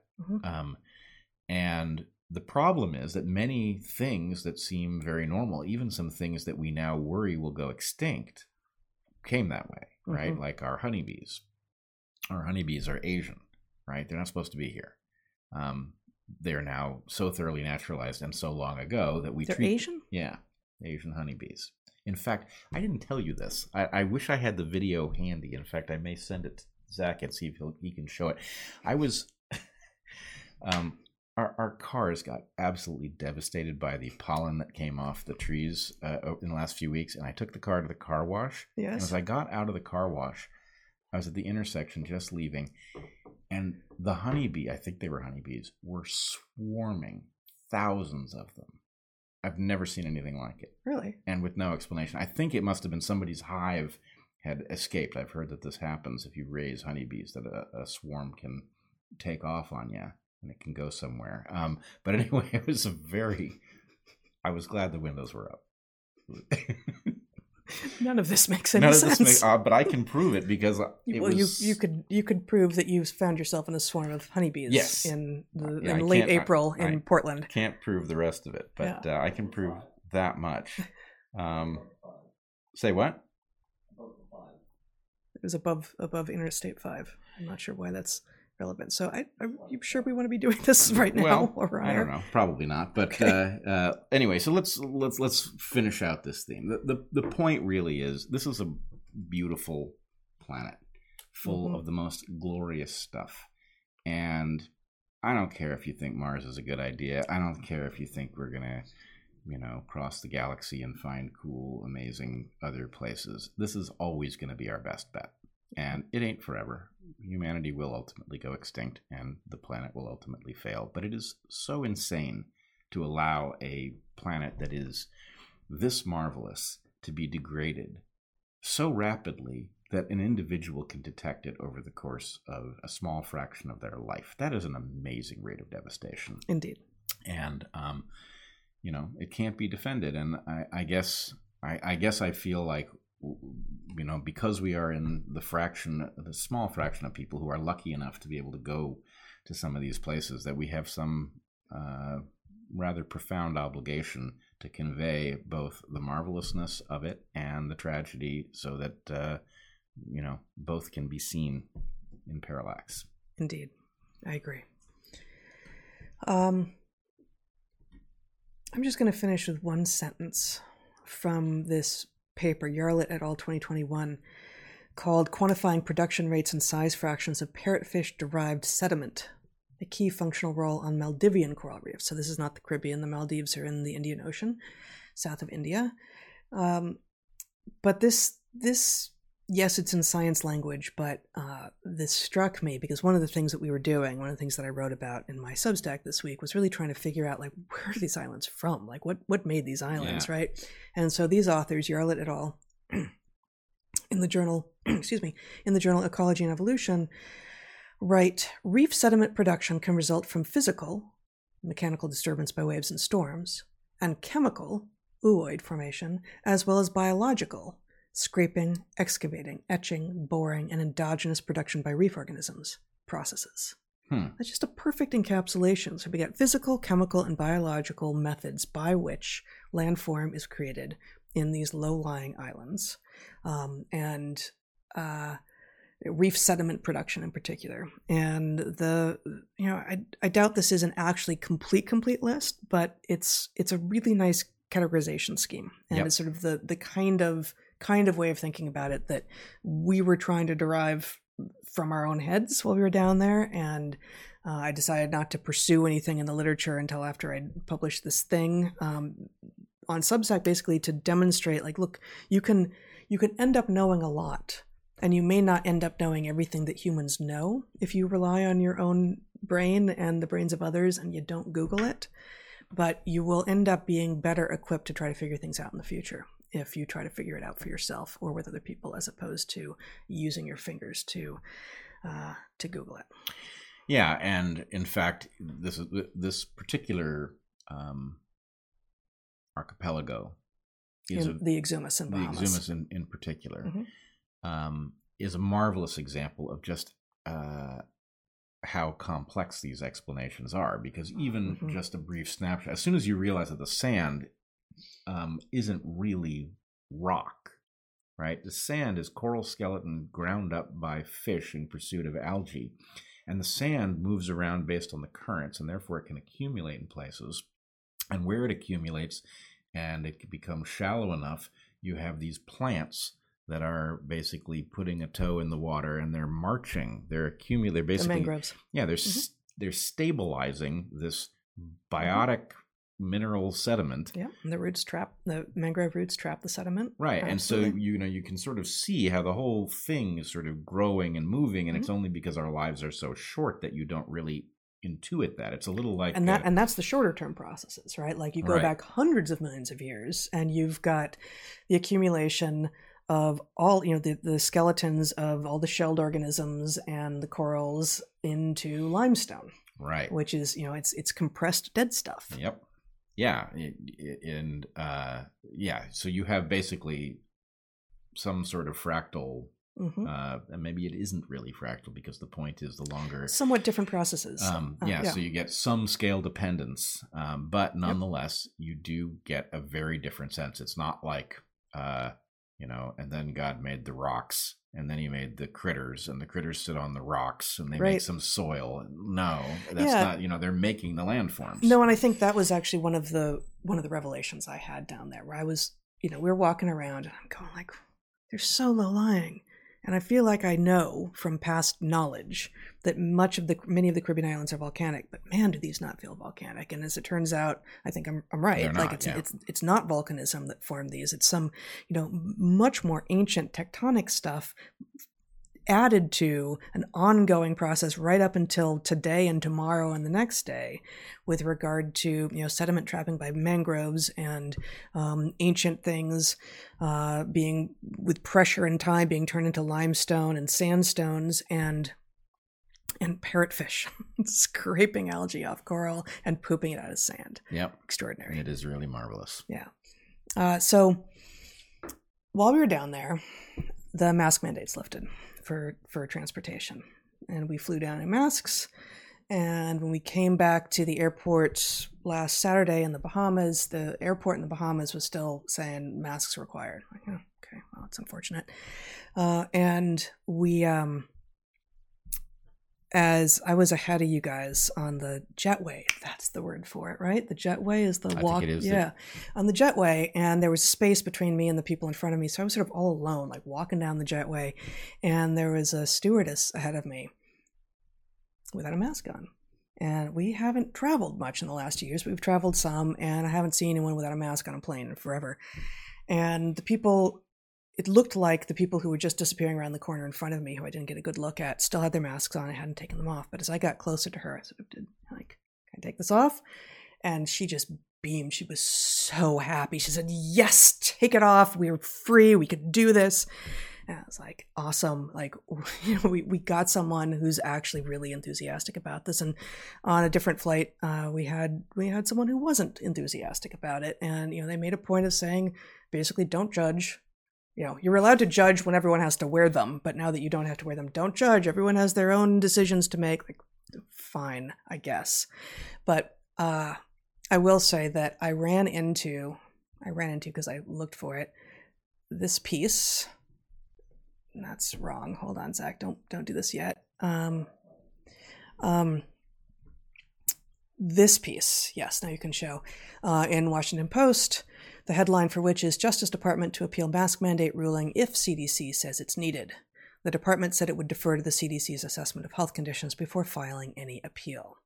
So if I may have my screen back here, there's a line in this article that is, the abrupt end to the mandate left little time for airports, federal agencies such as the Transportation Security Administration, which was charged with enforcing the mandate, and transit systems to prepare. And my first response was, are you kidding me? Like, little time to prepare for the lifting of a mandate? People can just take off their masks and that's not so hard. Stop mandating it. Stop mandating it, right? That? And then, a couple paragraphs into the piece, they're talking about signage. I'm like, okay, sure, they're going to have to change up the signage again. Like, first off, just invest in a bunch of removable stickers that say, masks optional, just slap them on all the signs. But whatever, I'm glad I'm not in charge of this. But signage is kind of an issue, but seriously, that's the best argument they're coming up with. Well, but this happened so fast. But then, so we ended up with a layover in Dallas, and get off the plane in Dallas, and no one's wearing masks, of course, in the Dallas airport, but there's still all the signs are up. Still all the signs are up that say masks are mandatory, and no one's wearing masks because they don't have to, because the signs are out of date. And the happy thought that I had, which may be exactly why, WAPO, on behalf of the Transportation Security Administration and airports and federal agencies and all, are concerned here, is that people walking around in open defiance of the signage, because they actually know that the signage is out of date, may make them more ASH negative, may make them more likely to say, hey, you know what, actually, I don't need to comply. This isn't, compliance is last week's news. And now that I've seen what not compliance looks like, maybe I'm more likely to resist bad orders going forward. Yeah, that is a kind of a happy thought. On the other hand, the whole point is we've got captured governance, right? What it wants us to do, I don't want us to do, right? It's right. Up to something, and I don't want to comply. On the other hand, I don't want a world of people who are not compliant. I want us to have, really high quality, light-handed regulation, no more than is necessary to accomplish the job, and done in a way that it is, interferes as little as possible with freedoms of really any kind, to leave people as free to do what they would choose to do as possible, right? That's the ideal, which means that at the point that you have a non-captured government, you don't want people instinctively thinking, whatever it wants me to do, I want to do the opposite. You want That's people right. thinking, oh, that makes sense. I'm actually reminded, maybe summer of 2020, maybe a little later than that, I was in a text conversation with a friend of ours from grad school who's been living in Sweden for a very long time. And at that point, a lot of people were like, what is Sweden doing? What is going on there? And then as it turns out, Sweden had an effective approach. And I asked our friend, like, what were they thinking? Like, it didn't, early on when the US and the rest of the weird world were putting really strict requirements in place for people, Sweden was doing quite the opposite. And it seemed really not what most people who have, at least like me, like a cartoon version of what Sweden might do in their head, seemed like the last thing I would have expected them to do. And she said, our friend Jen said, well, the people of Sweden, in her experience, actually really do have a good relationship with their government, because the government does not hand down dictates very often. And the government doesn't do that very often, such that the goodwill of the people is so intact that if they ever find that they have to, there will be, Jennifer's position was, nearly 100% positive response. Like, okay, if the government is actually telling us now that we have to do this, then we should do this. But that's because they reserve it, that they don't act quickly, they don't act stupidly, and sure, there will be mistakes, but they err on the side of not imposing restrictions and lockdowns and such on people. They prefer that error, which preserves the goodwill of the people and the relationship between the people and the government, to the opposite error, which is what most of the rest of the weird world engaged in. Yeah, it's sort of a second order value, right? That we think in terms of preventing disease or failing to prevent disease, or right. Things like that. But there's this other question, which is the integrity of the system that is trying to protect you from disease. That is actually fundamental, and you ought to move very cautiously so as to not burn its credibility, which is what they've now done in multiple directions by flip-flopping on everything. As frankly, people like us have embarrassed them into acknowledging things, or courts have forced them right. to lift mandates they apparently did not have the authority to impose. Yep. But if we can connect these two things, we've got an authoritarian force that wants to mandate all kinds of things it has no business mandating, and in many cases that even somebody with a passing knowledge of the facts can tell don't make any sense, right? A mask mandate. Well, if you mandated N95 masks, then maybe your mandate is about something epidemiological. But if your point is cover your mouth with a cloth or whatever, we now know that doesn't make any sense, right? Your mandate is not about epidemiology, it's about symbolism. So that's a horrifying abuse of authority.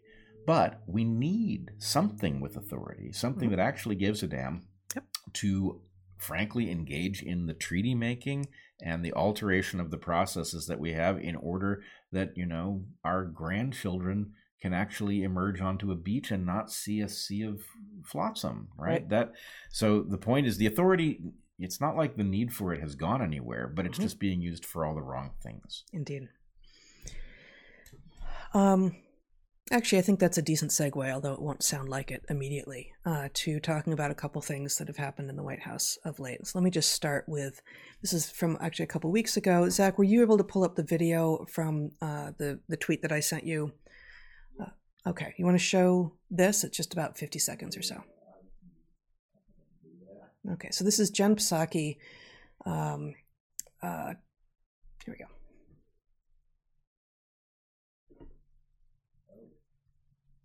This is Jen Psaki spinning wildly. Okay, that's fine. I have the quote. It's fine. No, we're good. So this is just a little snippet of CNN footage from a few weeks ago. I think it's early April. And the relevant quotation from her is, "Every major medical organization agrees that gender-affirming healthcare for transgender kids is the best practice and potentially life-saving." Wow. Holy moly. Holy moly. That's not true. No. It may be true that every major medical organization has stated that this is the case. Right. But then every major medical organization is wrong. Wrong. And we ought, at this moment of all moments in history, be able to say, have there been any other instances where every major medical organization has been wrong, giving advice that was dangerous and ridiculous and alarmist and terrible for huge swaths of society, if not the entire society?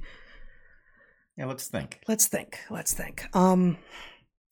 Possibly at this moment, as horrifying as this is, and this is why, the happy thought from the signage in the airports is maybe people will become more ASH negative, maybe people will become less compliant, is at this moment, the authorities are so bad at what we have been told they're trying to do, or maybe they're very, very good at what they're actually trying to do, and that seems kind of more likely, that if every major medical organization is agreeing about something so patently and obviously wrong, that affirming a child's statement that they are born in the wrong body and therefore you should allow them to do anything that's down that path, these incredibly invasive, fertility-killing, soul-killing interventions that are totally modern and have nothing to do with the very few trans people that have existed throughout history. Well, if every major medical organization is advising that, then really, why are we listening to them on anything? Yeah. I mean, why are we listening to them on any subject whatsoever if what Psaki said is true, and that they all say, yes, affirmative therapy, affirmative care, whatever the language is. Affirmative just means you say yes when your child claims X. Anything? Really? He's a turtle? He's Spider-Man? Really? No. Yeah, no. And were there any reality to this whatsoever, right?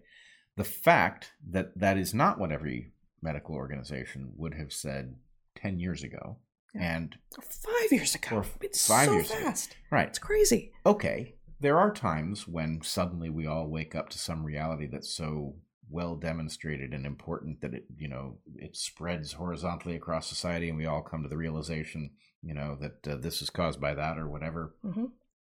Okay. If that was what happened, then there would be a result somewhere that we could all scrutinize, and we could talk about it here on the Dark Horse podcast, and you would be able to hear us evaluate whether this result actually, whether the experiment was well structured, whether or not the statistics reflect the actual result that's, portrayed in the title and all. But the point is, there is nothing. This is just, it's a contagious belief that has apparently contagious belief is now what medical advice is based on. Right. Mm-hmm. And that is a jaw-dropping recognition that is what we are now doing in order to figure out how to treat, geez, who is it again? Children? Mm-hmm. Right? We're now treating children based on, who famously live in fantasy scapes. Right. Exactly. It was the the woke trans activists who made this medical discovery, which was done so compellingly, their experimentation was so rigorous that their conclusion could not be ignored and has now spread into medicine. That's what happened. That is what happened. Lived experience experimentation. Right. Except we can't talk about people who transitioned and then realized they didn't want to and transitioned back. That's forbidden. That's somehow transphobic. You're killing them if you do so. Right. So anyway, I guess the point is, look, there's no way to take all of the things that would have to be true in order for this to be legitimate and to find them. And in their absence, then the question is, well, then what the hell are we doing? What the hell are we doing? And how can anyone with a straight face get up in front of the world and say, what you have to do is affirm the child no matter what they say, if it has to do with their deep understanding of sex and whether or not they were born in the wrong body. As many children don't know what it means to be a boy or a girl, right? Right. Well, how would you? I mean, of course, infants don't. There's some moment at which it comes to sort of dawn on you, and this is part of the reason that there is such a kerfuffle is minimizing it, but such an important discussion that is being had around, sex ed for kindergarten through third graders. Like, no, actually, because it's too young, because children shouldn't be exposed to that then. Well, it's also sleight of hand in the following sense, right? Now, as we've said every time we've talked about this, there are trans people. Mm-hmm. We should treat them with respect. They are deserving of respect. It's not an easy path to follow. Well, in order to treat them with respect, surely we're going to have to educate the kids that there are such people, right? And then what we're going to do is we're going to say to small children who have no way to calibrate what we're saying, some people are born in the wrong body, right? And children are going to think, I wonder if I was born in the wrong body. A thought that might not have occurred to them otherwise, right? And it's a little bit like if I said, if I took a 3-year-old, a 5-year-old, a 7-year-old, and I said, some people are colorblind and see the world differently than you do. Or maybe you are one of them, right? Then the question is instantly, gee, I wonder if I see the same colors as everyone else, and how would I know? And doesn't that lead to a deep philosophical question? How does one know if my yellow is your yellow? This kind of thing. The point is that questioning is totally normal. Mm-hmm. And what is it spurred by? It's spurred by adults saying weird things to you like, some people are born in the wrong body, right? Which is just... So anyway, the point is the thin end of the wedge is, in order to protect some among us who we all agree deserve protection, we have to be sensitive to the fact that they exist. So then we're going to tell children that they exist, and we're not going to give them a sense of just how rare it is, because, of course, if you say it's rare, then maybe the lesson of you should treat these people with respect won't stick. So you have to pretend it's very, very common, right? And once you've pretended it's very, very common, the child can't help but wonder. And then you're in some sort of medical malpractice situation if you fail to validate the child wondering one day on the basis of what you told them that they too might be born in the wrong body. No, and I made this argument here a while back, and then I also wrote about it on my Substack. I'll put it in the show notes.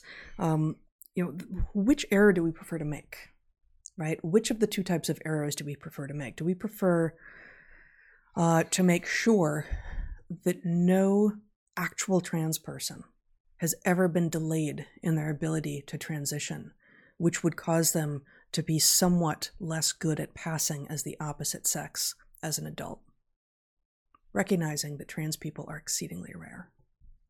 Or do we prefer not to allow legions of children to potentially get and actually get fertility-stopping, soul-killing puberty blockers and cross-sex hormones, and in the worst cases, surgery that will change them forever, from which they can never fully come back? Which of these things do we prefer? We prefer zero. It will be the answer of the unnuanced, uncritical, illogical people on the trans activist side. Well, of course, we can't have any of these mistakes. Sorry, no. You live in a land of trade-offs. There's no escaping them. You have to have one or the other of these errors that you slightly prefer to make. And I know which one I prefer to make. Yeah. I prefer not to put all the children who aren't trans at risk, which is the vast majority of them. Right. And the irony is that you can tell that this is part of the epidemic of sophistry from the fact that we are having to make an argument that is really as basic as, you know what? Being a parent isn't simple, but this is the job, is figuring what is in your child's interest because they can't do it yet. Yeah. They don't know. And it's becoming so much harder for parents. I mean, gosh, the stories I hear from people, and I haven't even responded to everyone at this point, and I just don't even know what to say. But the parents who I hear from who have their children coming to them and declaring that they are the opposite sex, and these are parents who know what's what, and they know their kids. And they're not transphobes, and they're not bigots, and they're not Nazis, and they're none of those things. These are good, honest people who love their children deeply, and they are fighting against the current that is coming at these children in the schools and in the media and in the everything. And in the doctor's office. And in the doctor's office, from the healthcare professionals, from the so-called educators, from the so-called healthcare professionals, and the so-called educators, and from the so-called journalists. Yeah. And all of whom are doing a propaganda job, and it's destroying children. And how dare they? Right. And why, let's put it this way. There is a reason that, at least until 5 minutes ago, and for some of us, continuing right through this very instant, we detest pedophiles, right? There's a reason, and it is because they are a threat to children. They will destroy the lives of children if they are allowed to do what they want to do, right? And so the point is, okay, we have certain rights, right? If somebody is trying to molest your child, you have actually extraordinary rights to protect that child. If the somebody who's trying to destroy your child is a confused teacher or doctor or bureaucrat, you have no such rights, because what they're telling you is that actually we are acting in your child's interest and you've lost track of what it is. And we may, in fact, take your parental rights. Right. And, we are marching ever further in that direction. So, again, it's like, look, at what point do you hear yourself struggling to make an argument that actually these people don't have the right to interfere with my child's future fertility, right? Why am I even having to make that argument? Why would I ever have to make that argument? Isn't that self-evident? Maybe it's the sophistry. Maybe the sophistry has gotten to this topic too, right? You think? Right. And so I guess that's what I want, is I want just like an emblem, a flag, something I can hold up. At the point that the sophistry has reached the next argument, I don't want to have to argue it again. I just want to say, it's happened again. The contagion has gotten here as well. Darn. Sophistry foul. Yep. I can't imagine that we're going to solve this in English now because the sophists have arrived. That sort of thing. Yep. All right. We're going to have to work something up for that. Okay. You wanted to talk about Elon, Twitter, lefty meltdown, Biden administration, Department of Homeland Security. Those are the keywords I have written down here. I'll try to streamline a little bit because we're pretty deeply into this. We really are. Yeah, it's late now. It's dinner time. Hour. Let's just say it's been after dinner time for everyone listening live, unless you're in Hawaii or Australia. It has been very interesting to watch Elon so far do exactly what he suggested he was going to do. Crazy. Apparently for the reason that he suggested he was going to do it, and to watch all of the people on the blue team freak the fuck out about this guy who actually figured out how to put electric cars on the road in a way that we are all encountering them and driving them and charging them and all of the things that we do. I mean, right? It's like, how dare he? It's not the most Hitlerian move I've ever seen, right? The electric Maybe he's just car really bad thing. at it. Yeah. We have to be on the lookout for Hitlers that are bad at it as well. Crypto Hitlers. Yeah, and Hitler wasn't a subtle guy. So no.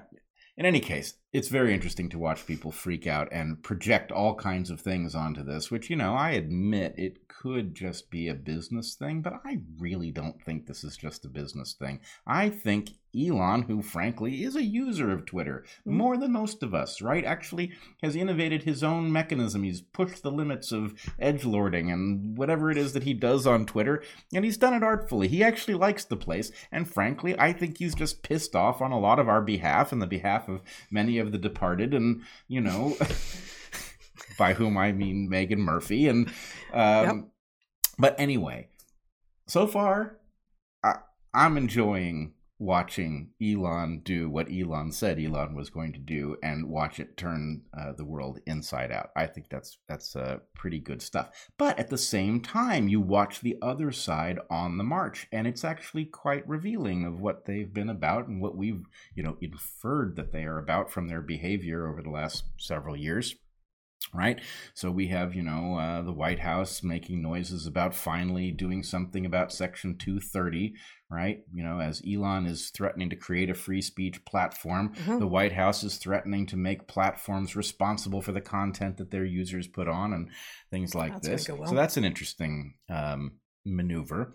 And also at the same time, we find the federal government, the Department of Homeland Security, the Biden administration appointing a disinformation czar, right? It's like they did everything except label it the Ministry for Truth, right? They did everything. It's the same idea, right? It's obviously intended to shape discourse, not to purify it of incorrect ideas, which is impossible, of course, but it is clearly designed to police those of us who would dare critique the official narrative, right? And in fact, even their staffing of the thing, right? The person they put in charge, whose name... Hey, Zach, could you put up the article I had here? All right. Could you put it where we can read it? Yeah, here we go. Yeah, scroll down a little bit. All right, so you want to read a couple paragraphs here? You want me to start? Yeah, just... Okay. Is Team Biden no longer even trying to avoid being a laughingstock? Wait, what am I reading? This is the New York Post. New York Post, okay. Is Team Biden no longer even trying to avoid being a laughingstock? Why did Biden just appoint a champion of the Hunter Biden laptop cover-up to serve as chief of his new Ministry of Truth? Department of Homeland Security Alejandro Mayorkas, probably butchering that name, I apologize, announced that his agency is creating a, quote, disinformation governance board. Given the Biden record, it is unclear whether the new board will be fighting or promulgating disinformation. Nina Jankowicz, the head of the new board, is a Bryn Mawr graduate who worked for the National Democratic Institute, which is heavily funded by the National Endowment for Democracy, which spurred perennial controversy for interfering in foreign elections. All right. So here we have somebody who has... We're back. Here we have somebody who has promulgated actual disinformation, who has advanced the idea that Hunter Biden's laptop was the result of a Russian disinformation campaign rather than the result of a drug addict stupidly leaving his laptop at a repair shop and its embarrassing and illegal content spilling into the world. Right? So is this person really in a position to tell anybody what is and is not disinformation? What's more, the agency in question, the DHS. The DHS has defined malinformation, which we have mocked here on this very channel, malinformation being things that are based in truth that make you distrust your government, right? So do we want this? Or that are bad for the other messaging of the government. Right. It is... Well, and the point is it's terrorism. Malinformation, that is things that are based in truth that cause you to distrust your government. That is a form of terrorism, according to the DHS, which has now this new disinformation controlling branch headed by this person who has promoted at least incorrect ideas. And the fact is, during the election, presidential election of 2020. The 2020 presidential election. Okay. I actually was very concerned about Hunter Biden's laptop, and I was very concerned about Twitter throwing the New York Post off for reporting on the story, right? A story which turned out to be true in the end. I was also very concerned about the state of mental decline of our president, right? And I was our now president, our now president, and I was told on both of these fronts that this was some kind of disinformation, right? That we were being manipulated by some force that wanted us to believe that Biden was compromised, both as a matter of corruption and as a matter of mental decline. And it hasn't taken long. And I will remind people, I've been very good at predicting things. One of the things I got really, really, really wrong was I predicted that Biden would not actually take office. And the reason I predicted that, as I think I mentioned last week, is that I did not believe that the Democratic Party could be so stupid and so craven as to allow somebody in this obvious state of decline to take this office, in which he would have, for example, control over our nuclear arsenal, right? In which he would be, for example, in a position to manage a pandemic, right? The idea of taking somebody who is experiencing obvious senility and putting them in such a role is insane. I didn't think even the Democrats were up to it, and yet apparently they are. And so actually, on that second point, Zach, do you want to put up that video I sent you? Got that video?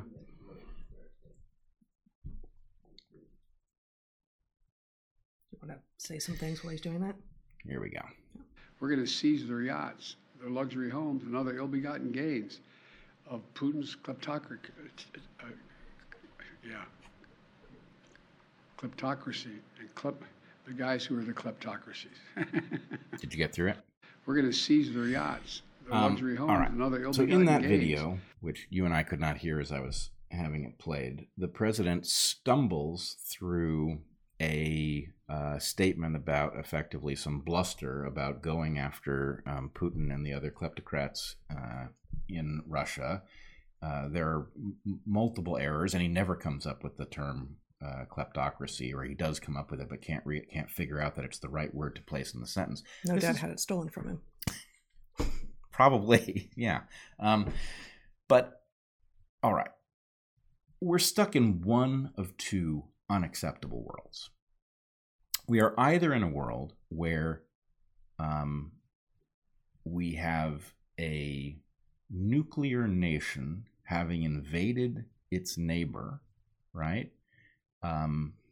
In which nuclear weapons could be in play, and President Biden, in this confused, compromised state of mental decline, might actually be in charge of whether or not we respond to something that shows up on NORAD's radar with, nuclear retaliation, or maybe something that would show up on their radar would be a mistake, and President Biden would take somebody too seriously who thought it was real. Who knows? The point is, it would be the height of insanity to take a nation with weaponry as ferocious as ours and to put it in the hands of somebody who is obviously in decline. And my point further would be, he's obviously in decline now. Some of us could detect it during the election. We weren't guessing. It was apparent then. Yep. And what that means is, if we can all see it now, the people who were in charge of his candidacy saw it then, and they allowed this to happen anyway.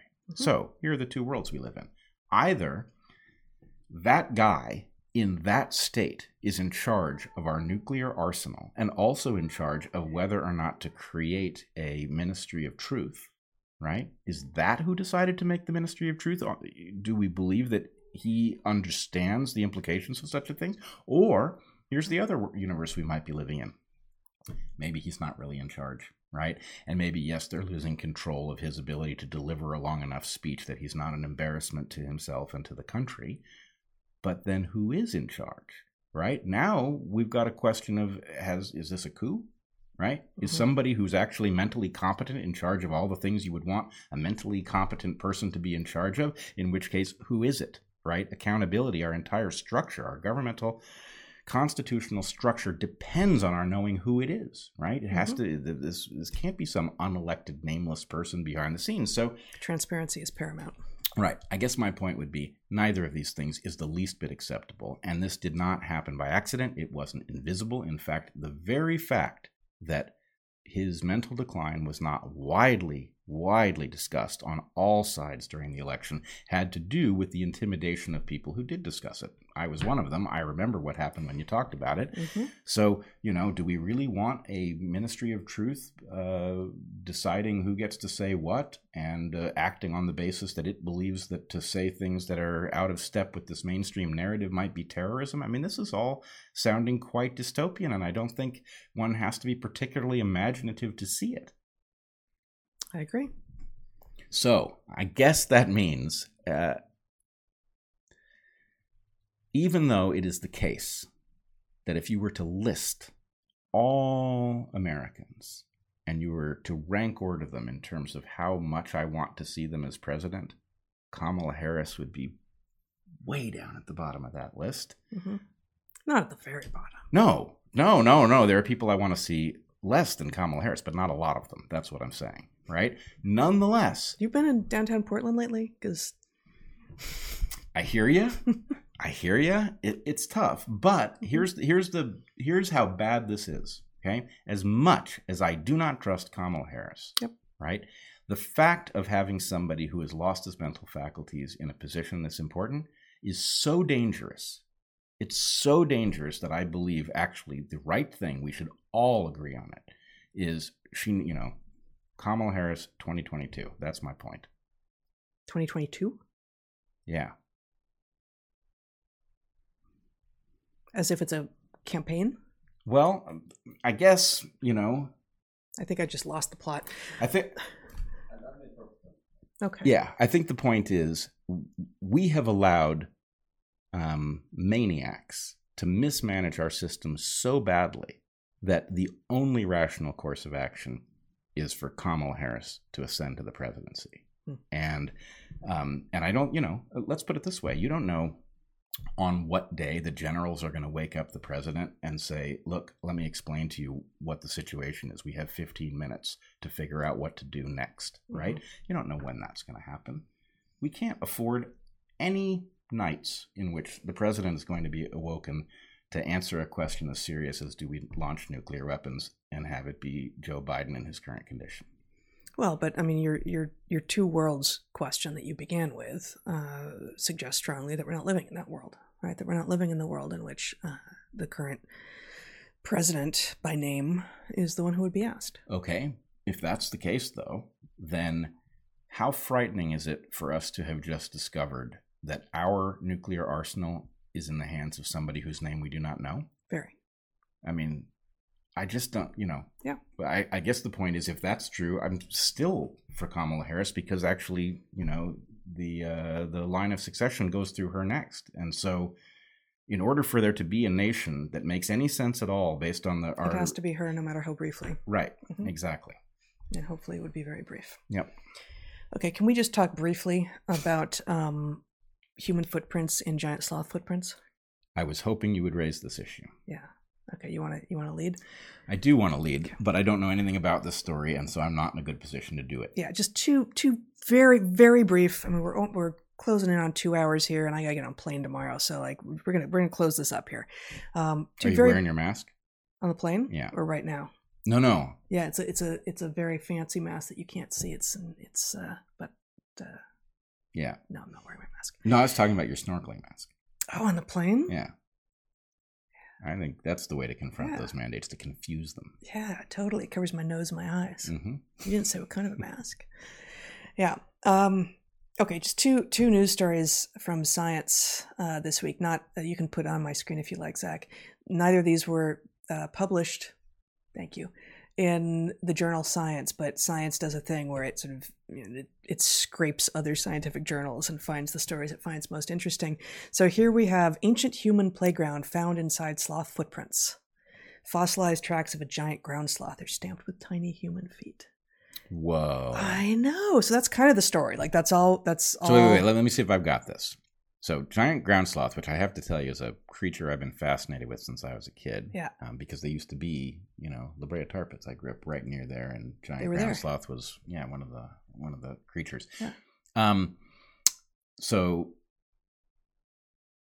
what I'm confused by is the term fossil. Should be subfossil. I'm right? sure, probably. And actually, I really don't know much. Can you give me my screen back here, Zach? Let me see. This is, it's still unpublished work. The slightly newer, the slightly more expansive version says 11,500 years ago. So that's subfossil. So that's subfossil, Yeah. indeed.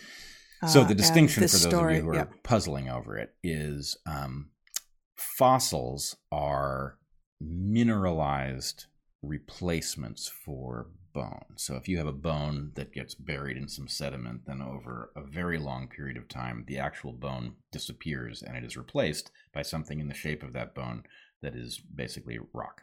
Mhm. In the case of things... Very similar to what limestone...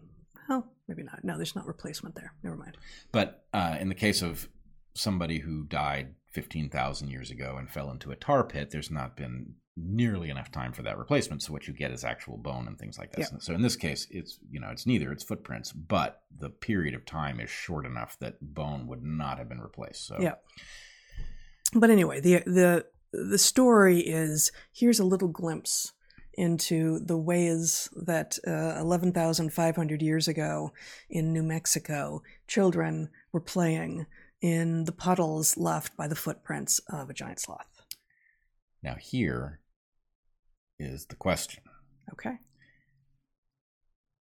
Were the adults in this child's group morally obligated to help this child transition into a giant ground sloth, since apparently the child, as it was maneuvering through the footprints, was probably imagining that he had been born into the... Yeah, the I mean, I think wrong this is body. probably the origin of the concept that those are really big shoes to fill. Yeah. And then probably what came up next was, well, sloths don't actually wear shoes as far as we know. No, they Yeah, don't. yeah. But I think they could pull them off, but... Not so well because they don't have thumbs. No. They're pulling them off. Yeah. Yeah. Okay, so that's one. Hello, it's dinner time for Tesla.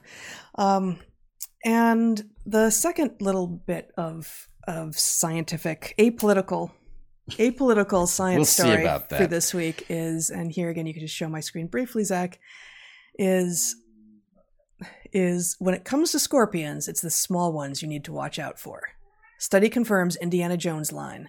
Bigger scorpions are indeed less deadly. And this is based on, this does come out of a published piece of research, which, so long as that's on my screen, I can't find for you guys, but basically it says what it says it says. And the paper is just published, called Scorpion Species with Smaller Body Sizes and Narrower Chellae Have the Highest Venom Potency, published in the journal Toxins. Chellae being, I had to look this up, pinchers or claws at the end of appendages in arachnids or crustaceans. And this paper has a distinction of beginning in the abstract with the following sentences. The very first sentence in this paper: Scorpionism is a global health concern, with an estimation of over 1 million annual envenomation cases. Scorpionism.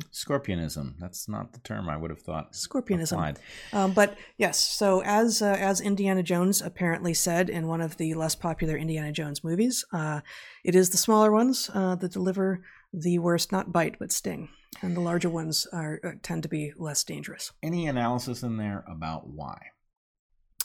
Not as far as I saw. I only skimmed the paper that was actually in Toxins briefly, as I only found it just before we came live here.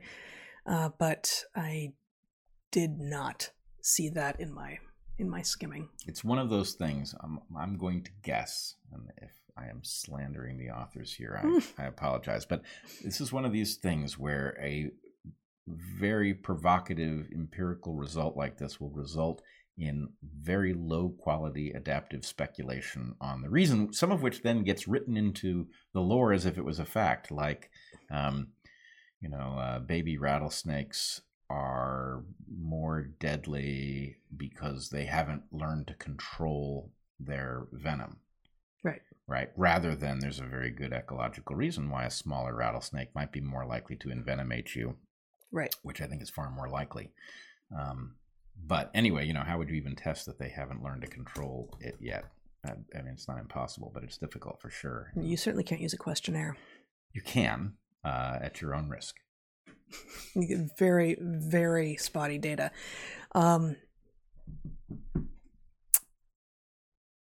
No. I don't think it's here, Oh, well. but I'm not sure. I'm just trying to quickly again look over the actual paper, but at least on second quick pass, I don't see it Don't here. see the adaptive explanation. All right. Well, maybe that's for the best. Perhaps, but I'll post this. The lead author is in the Venom Systems and Proteomics Lab at National University of Ireland, which I think that's great. Venom Systems and Proteomics Lab. Yeah. It's a pretty awesome. You don't lab. want to cross those people. That'd be my guess. Yeah, no, very much so. So let me just jump right to the bottom where they're often, if there are going to be any adaptive explanations, it would be there.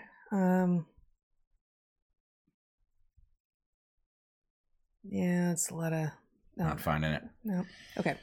All right. Well, have we arrived? I think that we have arrived. So we are not going to do a Q&A today. We'll be back here in 6 days. Next Wednesday, midday our time. So, noonish Pacific. We will also not do a Q&A, but we will be back then 4 days after that for our normal Saturday. Not this Saturday, but the following Saturday, where we will do a Q&A. And in the meantime, there will probably be a guest episode of Dark Horse that comes out before we're back live streaming. I believe there will be a guest episode that will emerge, and there may be a live stream. Keep your eye out for that. Keep your eye out for that. So maybe, without further ado, be good to the ones you love, eat good food, and get outside. Be well, everyone.